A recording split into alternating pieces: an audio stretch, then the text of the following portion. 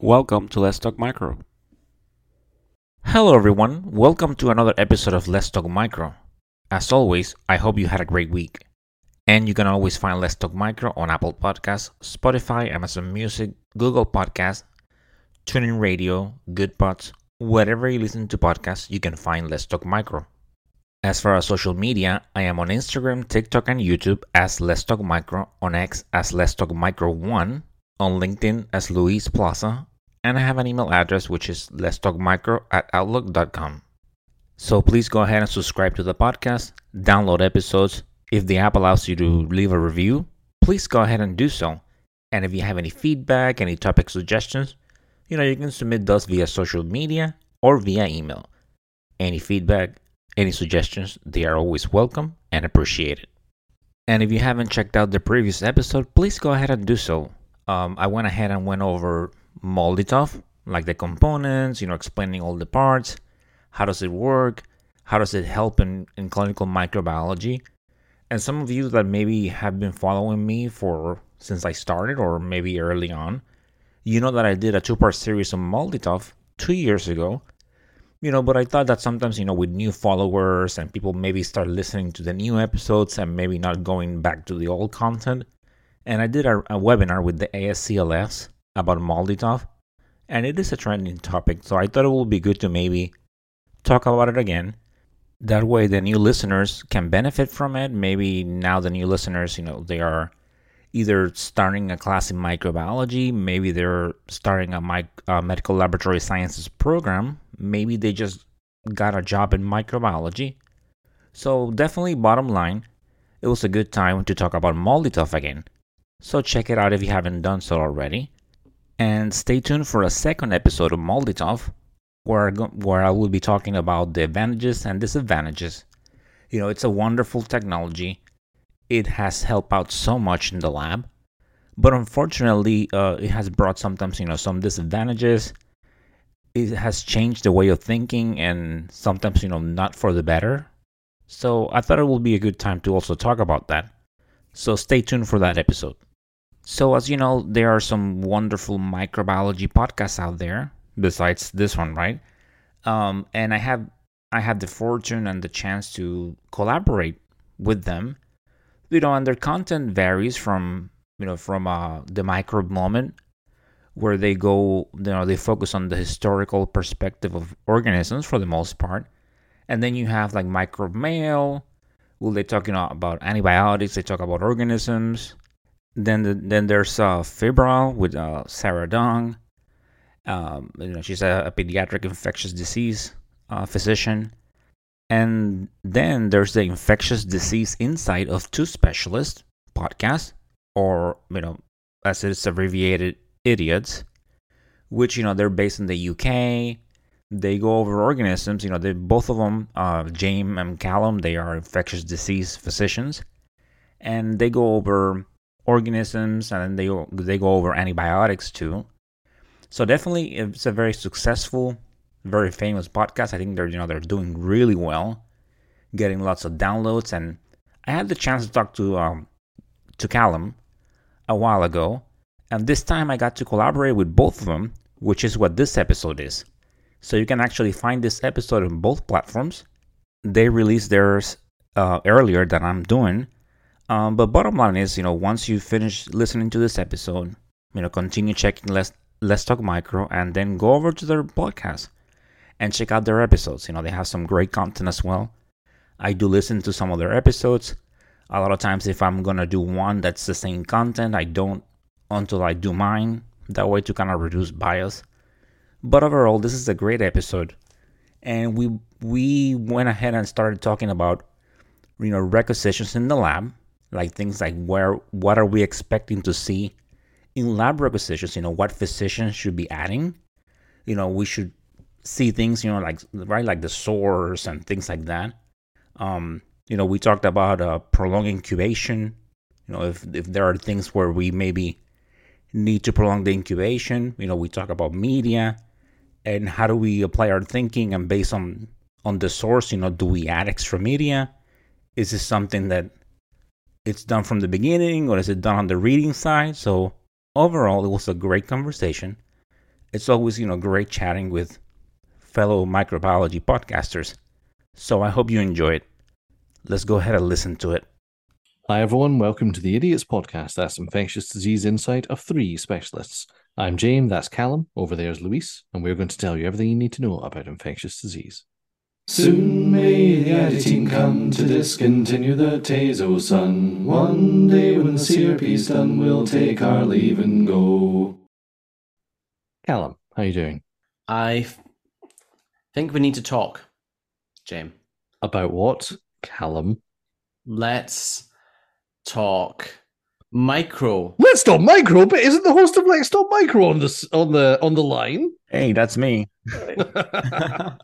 Luis, how are you doing? I'm pretty good. Thank you for this opportunity to be talking to you. I mean, it's actually really nice. I had a chance to before to talk to Callum, and so it's great that I get to talk to both of you. So. Yeah, no, it's real nice to finally put a face to the name and the voice. We should introduce each other's podcasts. Luis, why don't you tell us a bit about the Let's Talk Micro podcast? Well, the Let's Talk Micro podcast, I started over 2 years ago, and it always came from this need to share information, to talk to people. I always enjoy it from training biomedical science students, which here we call them medical laboratory scientists. So I'm always like to talk, and I always give people more information that they need, and I'm pointing to people, hey, look at this package insert or check out this book. And at some point in time, I've decided, you know what, just let me talk about it. And I started thinking about a podcast, and it seemed that it was a little bit difficult getting started. But then it turns out that when I slowed down and I did the research, it was easier than I thought. It was just, there are many providers out there. So it's just about recording, getting some cover art, proper equipment. And then I started. And it was also about, as working on the bench and seeing cultures day in and day out. You start microbiology, it's all about roots, and you start seeing things over and over again, and then you start noticing, wait a minute, this organism maybe is growing on this agar that is not designed for it, or it's like a back end, or you're short on supplies and you want to recover this, but we don't have it. So what can we use? So all those little tricks I started, noticing, and I'm like, okay, I want to share this with you. And Luis, who's your main audience, and do you have any idea who's listening and who's tuning in? Well, my main audience, so when I started, it was definitely mainly targeted for the medical laboratory science students, and then professionals as well. So it's just there is so much information in this field, and then working day in and day out, it's training happens quick, and it's very gray a lot of times. You have to know all this information about these organisms, their flora or their pathogens, and based on the source and things like that. So I just want to make sure that they had a better access to it and they could understand it a little bit better. But as I went along, I find out that I'm also getting, like directors, they're listening to the podcast. I have people in the industry, pharmacists. I went to a Microbe 2023 recently in Houston. That's for the American Society for Microbiology. Oh yes, I saw that on Twitter, and you were a roaring success, I saw. Yes, no, it was great. I really met people presenting posters. I handed little stickers with QR codes so people could go check out the podcast. And I get recognized a few times, and some of those were actually people like, that were pharmacists and directors. They're like, oh yeah, I listened to your podcast. Or are you Lewis from Let's Talk Micro? And that's the first time, it felt a little bit of a Hollywood feel, like here I am being recognized for something I do. Because you sit here, you record, and you're not doing it live, so you don't know who's actually listening to it. So actually putting some faces to the listeners, it was a great experience, and I enjoy this. I mean, even if I only had one listener, I will still do it, because it's just, I feel like even just talking about it and doing research, I'm improving myself. I mean, I'm trying to keep current with the resources, with the information, and just I feel that since doing this, I have grown so much, professionally, like my knowledge, that it's really great. Speaking as maybe I could be that one listener, because we were saying before we started recording that I'm revising for my Part 2 fellowship exams, which if you are trying to sit, we've got an episode about how to revise for that, so go back and have a listen to that. And I've been listening to a lot of Let's Talk Micro as revision. It's been really useful, so thanks again for doing that. And would agree with that feeling of when people come up to you and say that they're a listener. That's a really nice feeling, just to know that there is somebody out there listening and that people appreciate it. So, Jane, what's the Idiots podcast? I've not heard of that one. Well, I'm glad you asked, Callum. The Idiots podcast is the UK's premier infectious disease podcast. Started again 2 years ago. A lot of ID and microbiology podcasts seem to start 2 years ago for no particular reason. And we are focusing on the kind of the basics of infectious disease that a core infection trainee would want to acquire in order to be able to pass their UK exams. So our initial focus was kind of very much on doctors training in infectious disease or microbiology in the UK. But much like you, Luis, the audience has turned out to be much greater than that. So we did an audience survey recently, and it's about 2/3 doctors, but 1/3 everything else. So anything you can imagine: biomedical scientists, nurses, you name it. So we've kind of realized that our audience is a bit bigger than we had thought, which is great. The more people that know about infections and how to deal with them, the better.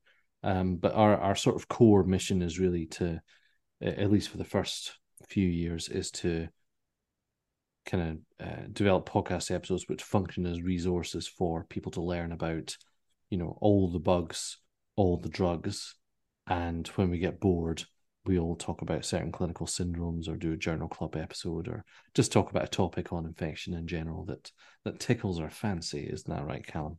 Yes. Thank you, Callum. So on to the questions, eh? So what are we talking about today, Callum? 2 main strands. And the first strand I thought would be useful to talk about, which we've not talked about in Idiots, and I think you've covered on Let's Talk Micro. And I guess our question would be for those who are listening who aren't aware, who don't work with a medical lab scientists group or with biomedical scientists, or who aren't in that group, what is a medical lab scientist or biomedical scientist? What do they do? How does one become that? Like, what training do you have to go to get to that stage? That is a great question, and before I answer it, I just want to say that thank you for listening to the episodes, and I have listened to yours, and this is one of those things that, and we talked about a little bit about it before, but as I was looking for other podcasts, and then I found yours, and as a medical laboratory scientist, and I'll talk about what we do, but we don't have much interaction, with infectious disease doctors. We typically just what we see is like a request to work something up or maybe a quick phone call. So it's always interesting seeing what happens, right? We work with the results and we put them out there and seeing how, the treatment, the choices, for me, just connecting those two, it's great. So just like you said, a biomedical scientist, medical laboratory scientist, a lot of people are unaware of what we do, and this is something it's a ongoing struggle. I mean, you people typically they're already about to graduate college or they have already a degree, and then they find out about this. Maybe they know someone that knows someone that completed this degree. So when you think about it, right? So you go to the doctor, and then they collect a sample. Could be, right, throat hurts or anything like that, cholesterol. You're getting, checking your hemoglobin. So that is tested. Those results, if they are tested, that sample is tested by a medical laboratory scientist, sorry, biomedical scientist, and then medical lab scientist. So that's what we do. We process those samples, and then we actually do the testing on it, and we produce results. So it can be, there are 4 main areas. You have blood bank, where we do the type and screen, for your units, your ABO. We do antibody screens. Then, you have hematology, where you do, hematocrit, hemoglobin, you do cell counts. You move on to there's clinical chemistry, where you analyze glucose, cholesterol, hormones. And you have microbiology, where we do PCR testing, and we test for viruses, bacteria, fungi. So me, as I have worked in all the other areas, but I don't know, and But let me just go first with the education. So there are some variation, but you can work in this. The main one will be a bachelor's degree in medical laboratory sciences, and then you have different programs where maybe you do 3 years of undergrad with some required courses, and then your final year it's in laboratory that, or you have the 2 and 2 where you do those 2 years of undergrad, and then the last 2 years they are related to the lab with a clinical rotation. Or you can also, some programs they require that you already have a degree, like in biology or chemistry, with some required courses, and then you do that 1 year of like didactic and laboratory, your clinical rotation. So yeah, so that is the training, and then I touch on the other areas. And for me, as a medical laboratory scientist in microbiology, we do all sorts of testing, all sources. So we do from from PCR testing, any type of rapid testing like influenza, Streptococcus pneumoniae, rapid strep, PCR and group B strep, and then I concentrate heavily on working on culture. So those samples they're plated on agar, and then we look for the presence of organisms, and then based on the source on the organism, we produce identification and do susceptibility testing. And then we have to make the determination, the organism that's growing here based on the source, is it a pathogen or is it part of the commensal flora? And with the susceptibilities, right, make sure that susceptibility pattern matches to the organism, do any extra testing that is required. So it's great work, and I love it, and I recommend it, and I think that we are making progress. And some medical lab sciences programs, they're going out there, they're going to high schools, they're going to colleges and promoting the field. So it's an exciting time. Luisa, I have to ask at this point, I've wondered this for years. What is your day job? Like what are you doing day to day? Are you on the cultures benches? Are you supervising? Yeah, so I was a supervisor for a little bit, and it had its good things and then these not so good things. So ultimately I ended up not being in that position anymore. As of right now, I am a lead medical lab scientist, and I am in charge of the quality control of the microbiology lab. Oh, So yeah, everything yeah. from agar, from testing, I make sure that we're complying with the requirements, that we're doing either, performing the QC, either like a lot shipment, make sure Mhm. the agar, if it needs quality control, sterility. But I do work on the bench, and I do work with cultures from pretty much all the areas, from wound cultures to urine cultures. So I'm all over the lab and do a lot of susceptibility testing. So as of right now, I'm still heavily involved. So that will be my main job. And then as a part-time job, I work as a laboratory instructor at a Mhm. medical laboratory sciences program here in Florida. Excellent.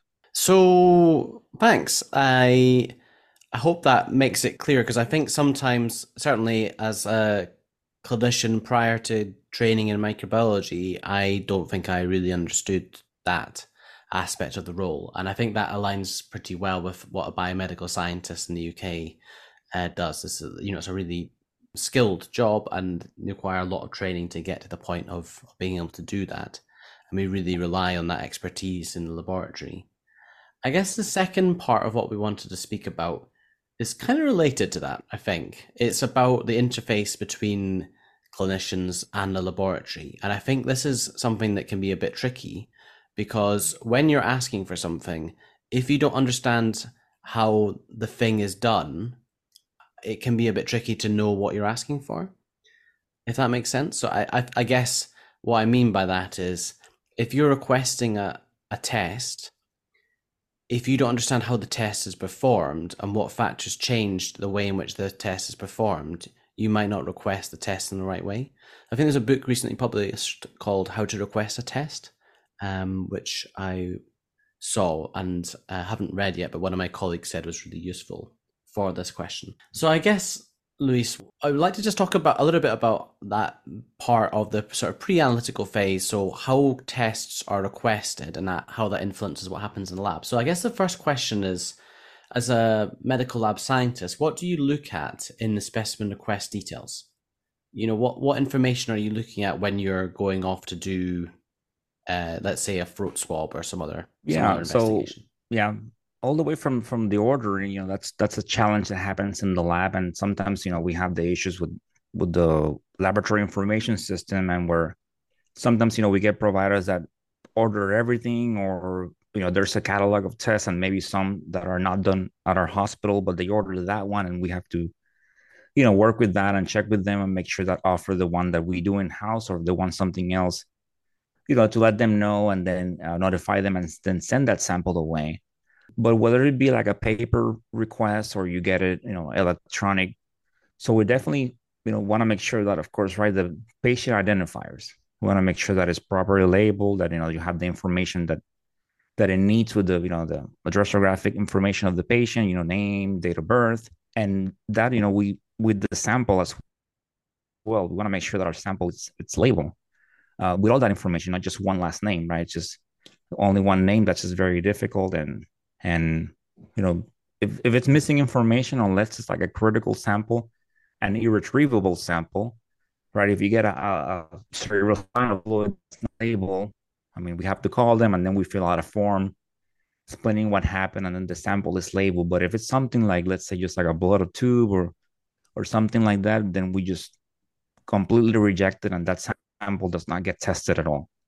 So proper labeling, that's the first thing that we have to make sure that we do, right? We're definitely putting a result out there that's going to go to patient's chart, and that's going to affect the course of the treatment. So if that result is erroneous, we're putting that patient in harm. So that will be the first step. And then also, we're also looking at, right, what order, the source of the sample. And that's a big one. Many times I find myself working on a culture, and then it just says sample source, and it just says wound.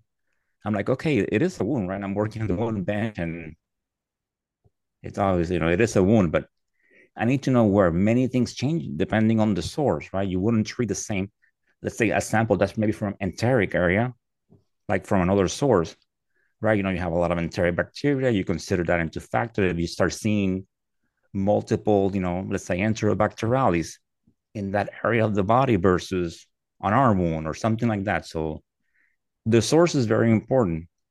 You want to know, right? If you have something respiratory, you start seeing, let's say, start seeing maybe like Icanella or things like that. Or so it helps you correlate that with the culture, and it makes you make the proper determination when you are working it up. And for those of the listeners out there, when you call it work it up, it's just, you are evaluating the culture, you're seeing the organisms, and then you're making that determination. Okay, I have here, normal skin flora or a pharyngeal flora or something like that. Or if you have something like, like Staph aureus, E. coli, Pseudomonas.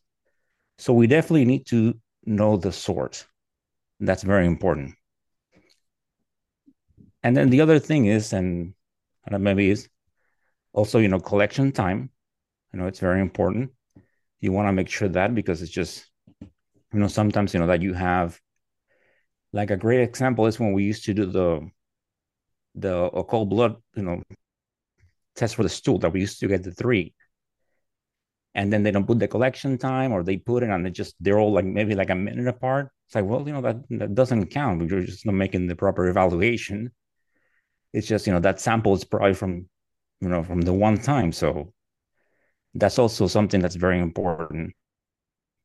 And if you are suspecting anything, that's just a potential, that it's just an organism that normally, like it's either a potential bioterror agent, or that is very abnormal, please let us know so we can start taking the proper precautions. But yeah, those are the things that we looked at. And just to touch a little bit on what you mentioned earlier, with the biomedical lab scientists, one thing, and at least here in the States, is sometimes people think that, that you just do a bachelor's in microbiology, and that just guarantees you, a job in the lab. And that's not the case. You do have to go through one of these medical lab sciences schools, like a program, and get a certification. Yeah, it's a complex journey to get there. And I think that's, probably a global issue amongst every lab, isn't it? That you're getting samples that are incorrectly labeled. You don't know who they're from. You're having to reject them, and nobody wants to be the person that says, we had to reject the sample, particularly if it's a precious one. And every effort is made to try and do that. But when you're dealing with thousands of samples, or that's not safe to process it, the worst thing that we could do is release a report and say your patient's got this pathogen, and they don't. So that that could be really bad if it was accepting poorly labeled samples. I guess the other thing that came to my mind was, there's some clinical situations, I think, where actually the clinical details change what's done in the lab. What is there any examples of that the of you can share? The one that comes to mind for me is that I learned about when I went and did the bench training, the brief bench training that I got to do was that throat swabs. So if you send a bacterial throat swab to the laboratory, and if you put on it that the patient had recurrent tonsillitis, and then it might get worked up for a different organism, or if they had long-standing throat pain, then we might work up for something else. So I think it was Fusobacterium necrophorum was one, and the other one was Arcanobacterium. Correct me if I'm wrong there. So I found that really interesting because as the person who had previously been ordering the throat swabs, I had no idea about that. And I wonder if that was a little bit of a failing of our ordering system, in that it didn't prompt users to say what's important. Is that something that's reflected in your area of practice, or is that something that isn't an issue for you? Yeah, we had some issues, and I know that there are some restrictions in place. I think it comes when I mentioned that when ordering that are called blood tests, and also when I think there's one for blood cultures as well. I think one that wasn't a prompt, and then we tried building one, was for ordering parasites, like ONP exams, and because we were getting so many, patient with diarrhea, just collect a sample, and then we were getting so swamped, and then we built some restrictions, that the physicians had to answer, like, is there like a travel history and some other questions, and they were able to answer all three, then the system will let them order the test. And that worked well for a while, and then we switched to another system, and the restriction, I guess it wasn't updated with the system, and we started getting that flood again, and we we're working on it. Those are the two that come to mind. But as far as other things with history like that, that's mostly something that we do look out on the side, that when we're actually working the cultures. I mean, as part of our standard work, we check the history, see if the organism is the same, and then depending on the source, if it's within 48, well, we do 72 hours, we can refer the organism to the other one, and then just not perform a susceptibility on it. We just have to make sure, right, that in cases like if you have Staph aureus, you have to make sure that either they're both MRSAs or they're both MSSA. You're going to do that type of thing of referring the susceptibility. But we do keep an eye on the history, and typically if we see that there is a patient that has a history of an MDRO, we kind of just start setting up the reflex ahead of time, just to save a day, because we know it's well documented there. Or if we see in the history that there's an organism, we make sure that we go ahead and add an extra blade if it needs to, or maybe if it needs to be incubated longer, we do that just to make sure we don't miss it. Luis, what clinical information would make you want to put a culture in for prolonged incubation these days? Well, one definitely one that's big. It's if we have, let's say, if patient with like a history of nocardia. We definitely want to make sure that we keep, or if there's no history, I mean, if we do see the gram positive, like the beta rods on the initial gram stain, and maybe right for a little bit for later out there, if as I talked about what we do in the lab. So right initially we get that sample, and then we put it on the agar with some nutrients, and it has the conditions that the organisms need to grow. And we also perform a gram stain, which will be the direct smear. And if we see anything like that, we just kind of make sure that we seal the plates, and then we notify someone and make sure that we hold them for 7 days. And so that's a really big one. The same thing we have, if we have sometimes, like a mold, or make sure that, we're kind of looking out for it if we need to add an extra plate or hold it longer. So those are really the type of scenarios that we encounter the most. Yeah, I think it, there's this whole there's definitely a gulf sometimes in knowledge between the clinician and the laboratory in terms of knowing what's going to be processed, and that's not going to be the same for everybody. And I guess at points I've felt like, oh well, often the request details that we get is just like blank, so just the space, or people say like monitoring, or they don't really give you that detail that we need in order to process the sample right. But more recently, I think I've kind of changed my mind on the onus being on the user, and actually, it's kind of difficult to know when you're ordering a test if you don't understand the laboratory, and it's not. I don't think it's reasonable for us to expect everybody to have a full understanding of what's actually happening, although I would love that. So maybe the onus is more on the laboratory as a whole to design systems that mean that when you're ordering a test, it forces you to answer the questions that we want answered. So if you're ordering blood cultures, it forces the user to say, okay, have they been to any areas that are sort of tropical areas? Is there any risk of typhoid? I guess is what we want to know.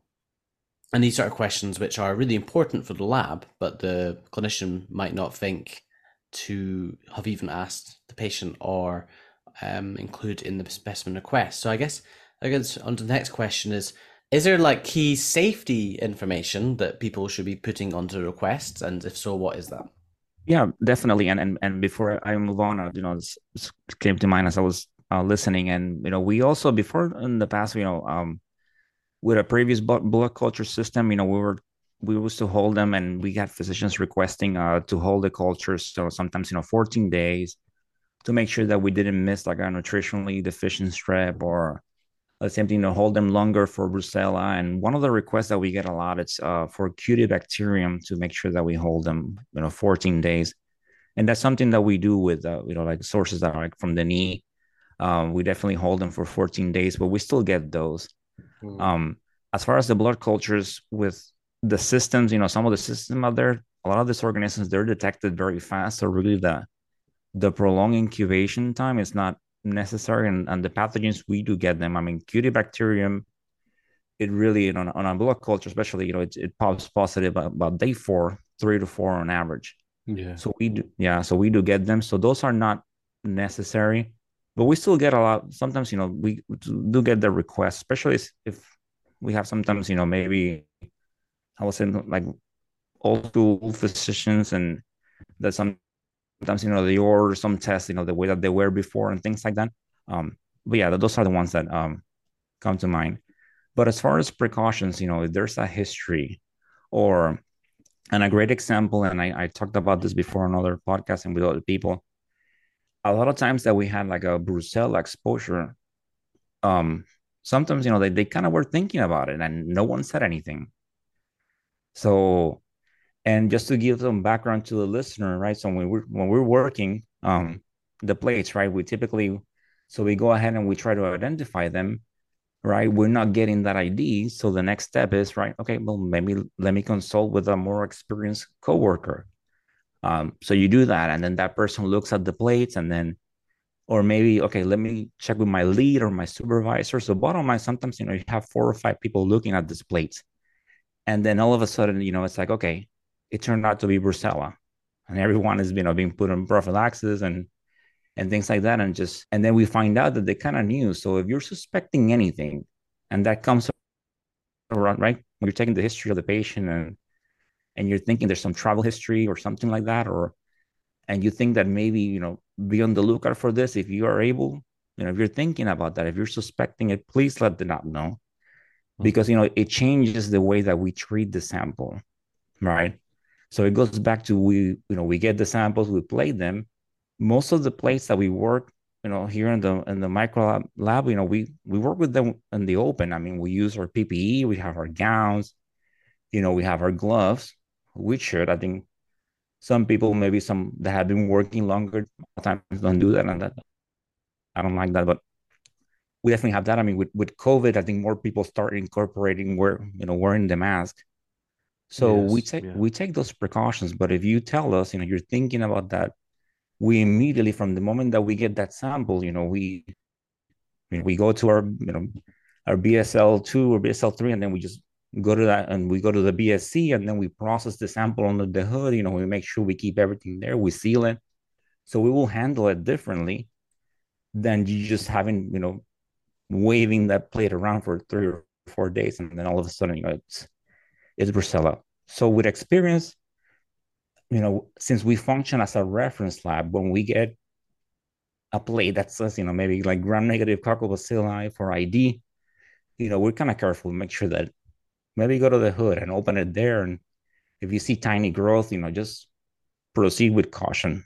But bottom line, if we got those warnings ahead of time, if they put it on the request, it will definitely change the way that we treat the sample. Yeah, it's hugely important. I was just, as you were saying that, a voice popped into my head and it said, "Don't sniff the plates," or "Don't smell your plates. Stay safe." I heard that on a podcast somewhere. So maybe you should have that on a t-shirt. I don't know if you're getting merch, but I think that whole lab safety thing is really important. And I do think, Jane, that maybe you've already done this, Luis, is have an episode about lab safety. In the UK, we've got this group called the Advisory Council for Dangerous Pathogens, and they publish a list called the Approved List of Biological Agents. And they categorize pathogens into groups 1 to 4, with group 4 being the ones that are very serious and cause serious hazard to employees, that usually likely to spread to communities, no effective prophylaxis or treatment available. And all organisms are categorized into one of those 4 groups. And the way that the lab works, if there's risk of these group 3 or 4 organisms, then you process a sample in a different way. So it's really important for the team to know that information, and they won't know unless it's in the request detail or someone phones. So yeah, I think that lab safety aspect is a real key consideration as a microbiologist in the lab or the clinician that's ordering the test. So Luis, is there anything else that you would say, any other examples of things that you would change in the lab if the clinical details said one thing rather than the other? Yes, yeah, definitely. The orders, they change from lab to lab, and there are some things that kind of just maybe remain standard, right? Maybe a wound culture, or there might be another phrasing to it. Some places maybe they call it like miscellaneous, and then when you think about your standard setup, for most, if you're doing like urine cultures, right, you do blood and you do McConkey, and then if you have a regular culture, you do blood, chocolate, and McConkey, which for the listeners out there, depending on where you are, if you maybe are training or you're starting to learn, right? So it gives pretty much all the organisms a chance to grow. It gives the gram negatives a better chance than the McConkey. You're getting your fastidious with the chocolate, and then the blood pretty much grows everything. But if we see something like doors, for example, let's say there are genital cultures in the lab where they get like a limb broth or charoid for group B strep. And then there's also a Thayer Martin for Neisseria gonorrhea. So if we get, let's say, a wound culture that the source is genital, then we go ahead and we add that Thayer Martin plane.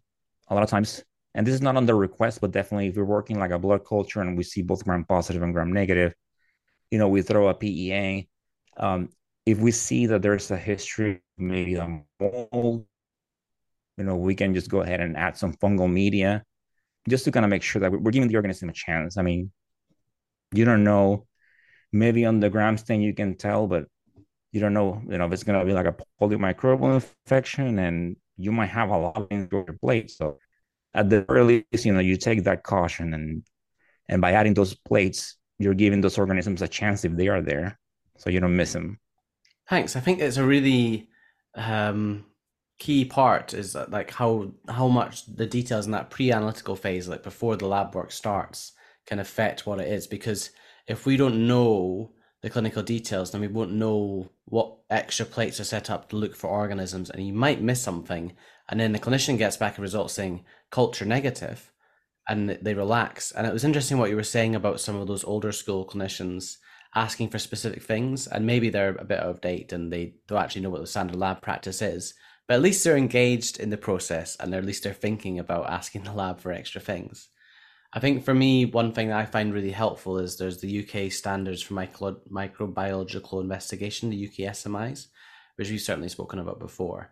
And just thinking of two examples, so SMI 11, investigation of swabs, some skin and superficial soft tissue infections, they lay out that everybody should get blood agar and Cled or McConkey, and then they say add in different agars for different things. So if it's a traumatic wound, add in a plate for anaerobes.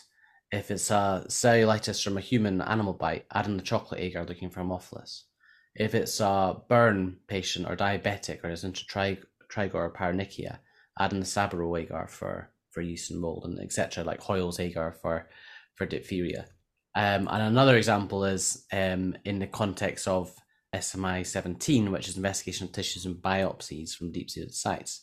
There's so many supplementary agar that they suggest, and also like some of the growth conditions are different. If you're thinking about things like nocardia or tino organisms, branching gram-positive bacilli, which we did an episode on.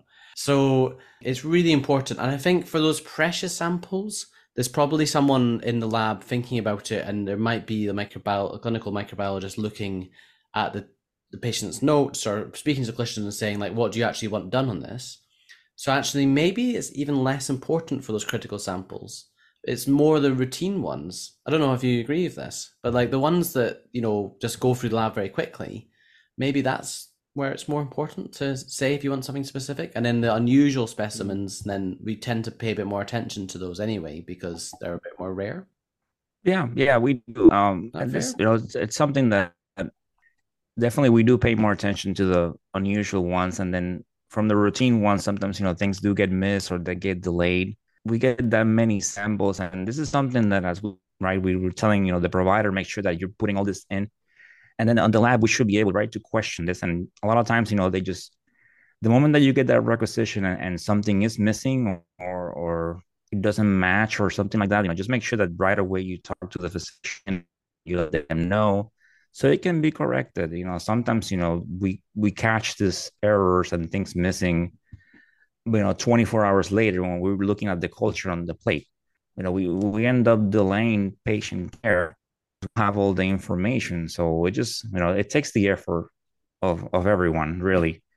From that pre-analytical phase, right, from when the sample is collected and we get, and prior to testing, and then the analytical and post-analytical. So if something starts wrong from the beginning and it's missing, then it's just the whole thing kind of gets a little skewed, and at the end, it's just the one that gets affected, it's the patient, because we're delaying the results. And I said this over and over again, right? Micro, it's all about time. So something goes wrong and it costs you a day, and yeah, it takes a lot of teamwork and communication between all parts. It's a key point, well made, that at the end of the day, everyone's aim is to get the best result for that patient. So giving the clinical details is really key to us getting there. And the lab is often a really high throughput place. And, there's not time for your medical lab scientist or biomedical scientist to be chasing up every time the clinical details aren't complete. It's just not feasible. So if you want as a clinician, if you want your patient to get the best possible investigation, then you really need to put those clinical details in. And I think as a lab or a lab manager, maybe you should be thinking, how do we make it easy for people to provide that information? How do we mandate the questions? Because we know the questions that we want answered, but we don't know the answers to them. And the clinicians know the answers, but they don't know the questions. So we need to find ways for the questions to be asked and answered. Does that make sense? Yeah, it does. And always be receptive to feedback. So if you're in the lab and you hear suggestions, be receptive, and the other way around. So if you feel that there's something better that can be done, by always, right? Don't be afraid. Just bring it up. And all they can say is no, but that's it. And you don't ask, you don't get. And garbage in, garbage out as a computing term. But if you put bad information in the beginning, then you're going to get a bad result out at the end. James, do you have anything to add? I think this might be the episode where you've spoken the least. The knowledge getting dropped on us, Cal. No, I don't have anything to add. Louise, thanks very much for coming on the show. Yeah, no, my pleasure. So, but definitely, thank you for the opportunity. And like I said, I listen to your episodes. It connects what happens on the other side. And yeah, so to your listeners, if definitely I'm always very reachable, and via social media or email. And once you have listened to the idiots episodes, take a look. Let's Talk Micro, and on Instagram, TikTok, and YouTube as Let's Talk Micro, and what is called now X. We're all still getting used to that. Let's Talk Micro One, yeah, and then an email, which is Let's Talk Micro at outlook.com. So any suggestions, any feedback, if you think that you have a good topic and you want to reach out to do an episode, I'm always receptive to that. So yeah, please feel free to reach out. Brilliant. All right. Thanks for coming on the show. My pleasure. Questions, comments, suggestions, send them into idiotspodcasting@gmail.com. Have a 5-star review in your pocket. Calum and I would love to have it. Lewis would also. Please drop them in your podcast players of choice. We X at idiots_pod. And if you want to donate to support the show, there is a link to do so in the description. But until next time, I'm James. And Lewis. I'm Callum. Thank you for listening to the Idiots Podcast, the UK's premier infectious disease podcast. We are supported by the British Infection Association, but they do not have creative control over the episode content, so please don't blame them if we get something wrong. Questions, comments, suggestions? Why don't you send them into idiotspodcasting@gmail.com.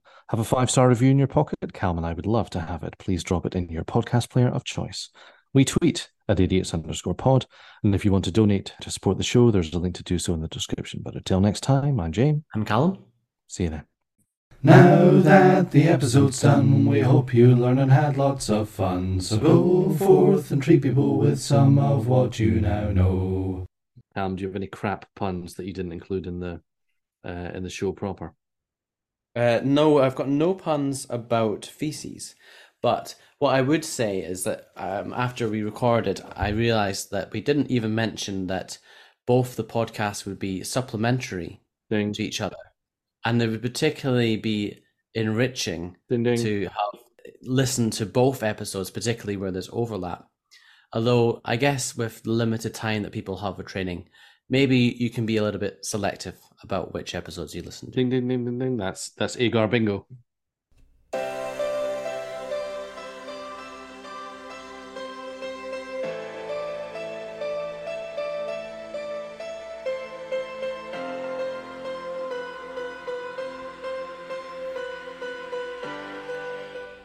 And that, my dear audience, is the end of this episode. I hope you enjoyed learning about, laboratory requisitions and things that we are looking for, learning about samples and things like, like adding more media, prolonged incubation, things we do in the laboratory. They're part of their job, and how come maybe they can be improved. And, sometimes, right, we need communication from the physicians and the lab to make sure, right, what are they looking for, and at the same time, us saying based on the procedures that we follow, the things that we do, the things that we don't. So communication is essential. So stay tuned for the next episode on Malditov, about the advantages and disadvantages. As always, definitely great talking to James and Callum. Wish you the best. And I hope, that we get to do another collaboration. So, as always, continue bringing that passion to what you do. It's so important. You do such great work. So, as always, stay motivated, stay safe, and of course, continue talking micro. Until the next time. Bye.